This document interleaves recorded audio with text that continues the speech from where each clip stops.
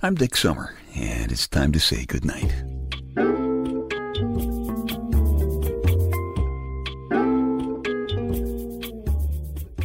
This is a quiet place to rest your head, a safe place to hide a hurting heart, a gentle place to fall. We just call this place goodnight.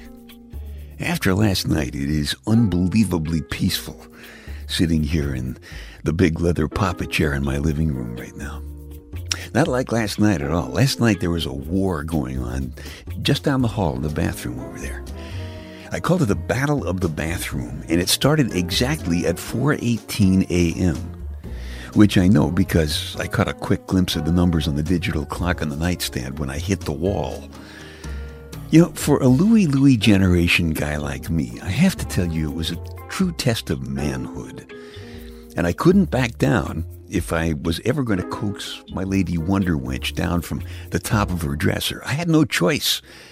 I was going to have to go mano a mouso. Let me back up a little here and explain exactly what happened. I was asleep, okay? In fact, I was in the middle of a dream that, as I recall, seemed to have something to do with Catherine Zeta-Jones. Not unusual for me. And I didn't even notice my lady Wonder Wench getting out of bed and going for a potty break.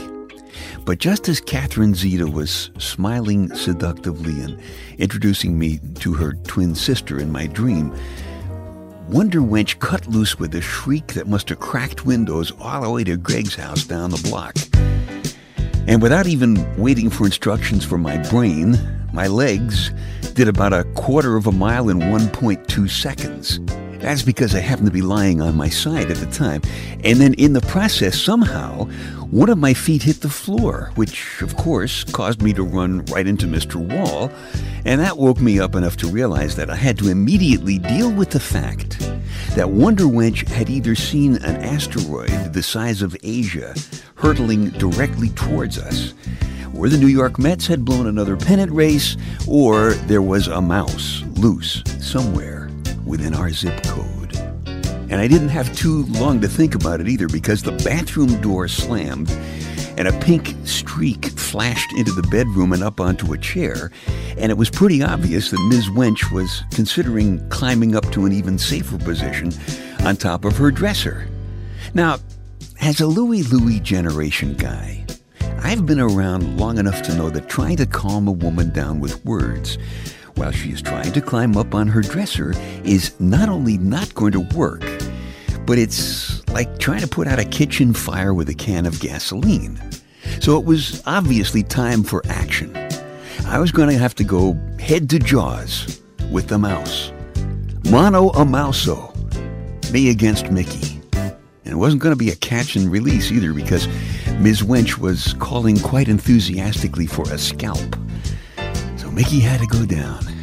All right, so I quickly slipped on my slippers and I pulled on some shorts to protect my most vulnerable parts from possible retaliation on the part of the mouse.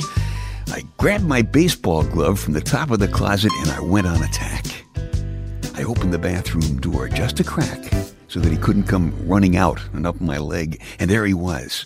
He was about 2 inches long, probably weighed in at maybe 3 or 4 ounces, and he was trying to hide behind the bathroom scale. I could see his 2 malevolent red eyes gleaming at me, fangs bared, tail thrashing back and forth in anticipation of the battle. My plan was to distract him by talking to him while my baseball glove hand sneaked around behind him for the grab, and things were going well. I was bent down just a couple of feet from the snarling monster, and my baseball glove was just inches away from the catch, and he jumped vertically right up in the air, a good 2 feet, right in my face. He was going on attack. So I did a quick retreat, and I tripped over the spare toilet paper holder, and I landed on my fanny. And the mouse countered by jumping behind a wicker laundry basket. So I got up and I slowly and carefully pulled the basket away from the wall, and I could see him lurking, looking up at me.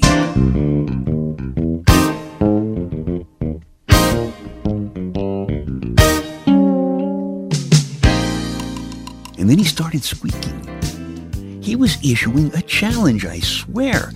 He was going mauso a mano, and he didn't plan on losing. So obviously I wasn't going to take that, and I shoved the basket against the wall hard, as I figured I'd flatten him there, but he was too fast for me. He streaked around into the open broom closet. So I started thinking, yeah, thank you, Mr. Mouse. I'll just grab a broom and clock you with it. And pow, he jumped up at me again, and I tripped over the rug, and I fell on my fanny again, and I could hear his squeaks, and I swear he was laughing at me. He was laughing at me. He was looking out from behind the toilet plunger and laughing. So he was obviously way too fast for me to catch him or hit him. And I was thinking, I gotta slow him down. How am I going to do that? And then I saw a can of hairspray in the closet. And I remember thinking when I was watching King Kong, if only the guys had had a can of hairspray, they could spray it on that fur and that would slow down even King Kong. So there I was, mano a mauso, armed with a baseball glove in one hand and a can of hairspray in the other. And looking back on it, that is a weird picture, I gotta admit. But anyway, he was back behind the scale again, and I cut loose a spritz of spray and I got him. I saw him kind of blink, and he jumped again right over me, and he disappeared. I swear, he just disappeared. He was Mickey Mouse with Michael Jordan moves. I looked everywhere, and I couldn't find him. I even looked in the medicine cabinet. He was gone. But I knew he was too much of a battler to just give up. I knew he'd be back. So this morning, I went to the hardware store to acquire some weapons of mouse destruction. You know, it used to be you could get those little wooden mouse traps or some mouse poison if you prefer. But I guess mouse terrorism must be on the rise around here because the weapons of mouse destruction shelves at the hardware store are now crammed with what you can only call 21st century technology. There are traps that look like little dollhouses. And you lure the mouse in there one way or another, probably a smear of peanut butter or a slice of cheese or, I don't know, maybe a 3D picture of some seductively posed Minnie Mouse. Anyway, he goes in there and an electric charge does him in as he passes the doorway. Batteries not included. Lots of the traps are designed so that you don't have to actually see the poor little guy. You just throw out the whole trap while he's in there. Not very sportsmanlike. But anyway, I got some mouse poison and a couple of traps, and I put them around the house. And sure enough, right after lunch, went down to the computer room, and there he was, motionless, sprawled out on the carpet, dead. And I guess I should have felt victorious, but I couldn't help but think about the contrast here. He's about 3 ounces by 3 inches. I'm about 5'10" and 180 pounds. And he battled me to at least a draw. I couldn't beat him when it was just mano a mauso. I had to bring in a kind of a cowardly weapon of mouse destruction to do the job. So I picked him up, and I couldn't help but kind of admire the little guy. He had guts. I had poison. He was jumping 10 times his body size. I was falling on my fanny. He was squeaky laughing, and I was saying very naughty words. Furthermore, he was by far the best groomed dead mouse I ever saw with all that hairspray. I know. I didn't have much choice. If I was going to pry my Lady Wonder Wench off the dresser, I had to go mano a mauso. But I kept thinking about when I was a kid, how much fun I had with Hickory Dickory Dock. The mouse ran up the clock. And how I always used to tell our kids about 'twas the night before Christmas, and all through the house, not a creature was stirring, not even a mouse. And a long time ago, when television sets had rabbit ears, they also had those little mouse ears that Annette Funicello used to wear on her head. And everybody sang, M-I-C, see you again tomorrow, K-E-Y. Why? Because we like you. M-O-U-S-E.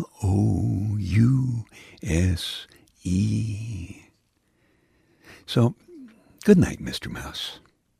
You did good. You didn't beat me, but I really didn't beat you either. Your mom would be proud of you. I'm proud of you. You did good.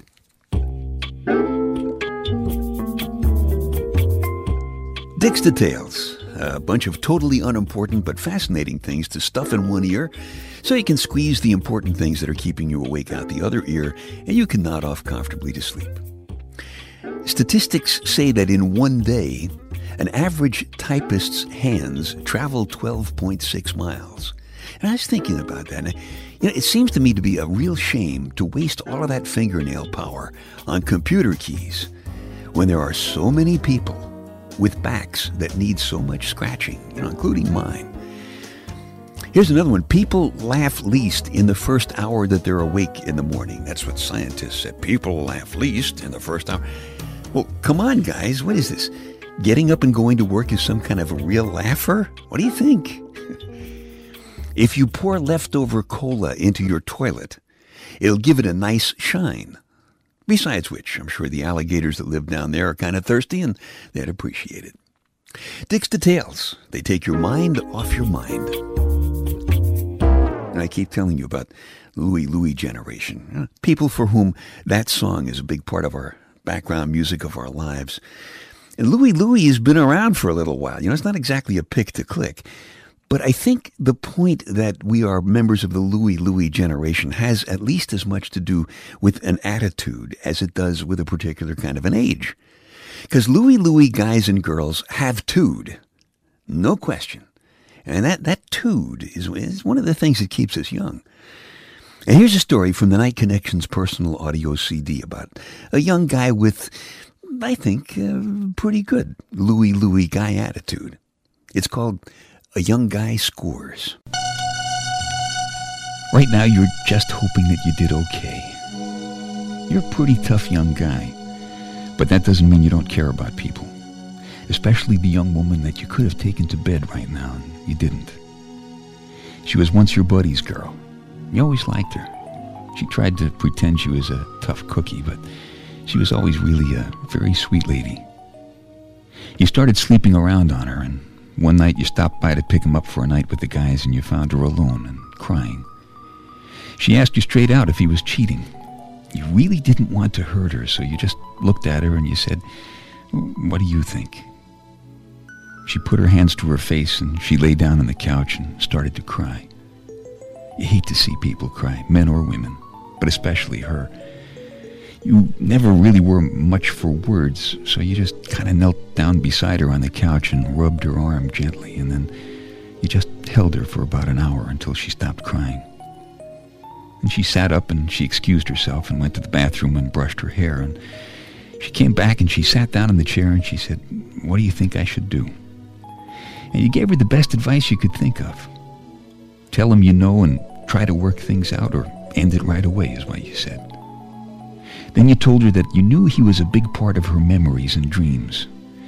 But memories are in the past, and dreams disappear when you wake up. She took your advice and tried to work things out. It actually went pretty well for a while. But then he started drinking and cheating again. She asked you over tonight to tell you that she was leaving town, and she wanted to thank you for all of your help. She's going to bring up her son by herself. And she wanted to know one more thing. She said, "Do our friends know about his sleeping around?" You had no choice to tell her the truth. She's still trying to be tough, but it was a little too much even for her, and she threw her arms around you again and held you so tight that it hurt, and she cried. She was only wearing a nightshirt, and you knew she was as vulnerable as she will ever be, and she smelled sweet and clean, and she is very soft. You held her until she stopped crying again. Then you cleaned up a couple of your favorite jokes for her and made her laugh a little. You didn't touch her. You really hope you did okay.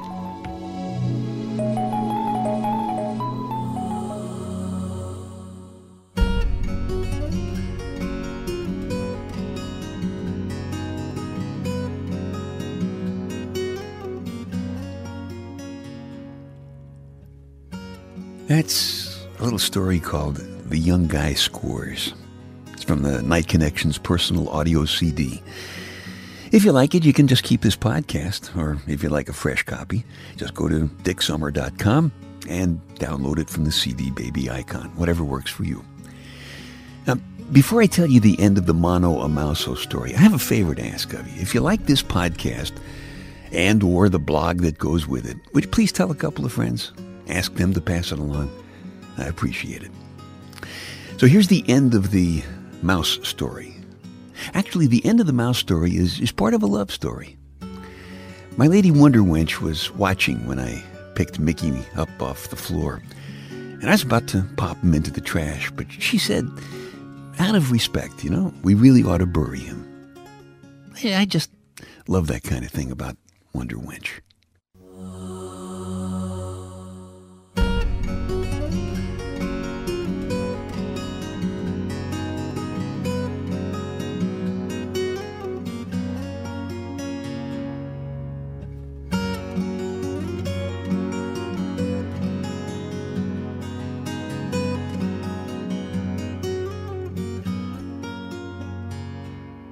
Okay, time to tuck you in now. I'm Dick Summer, and I hope you'll come back soon for a gentle place to fall. Quiet place to rest your head. Safe place to hide a hurting heart. Nice and easy now. Couple of deep breaths, come on. There you go. Just one more. That's better. All the way to sleep. All the way to sleep. Good night.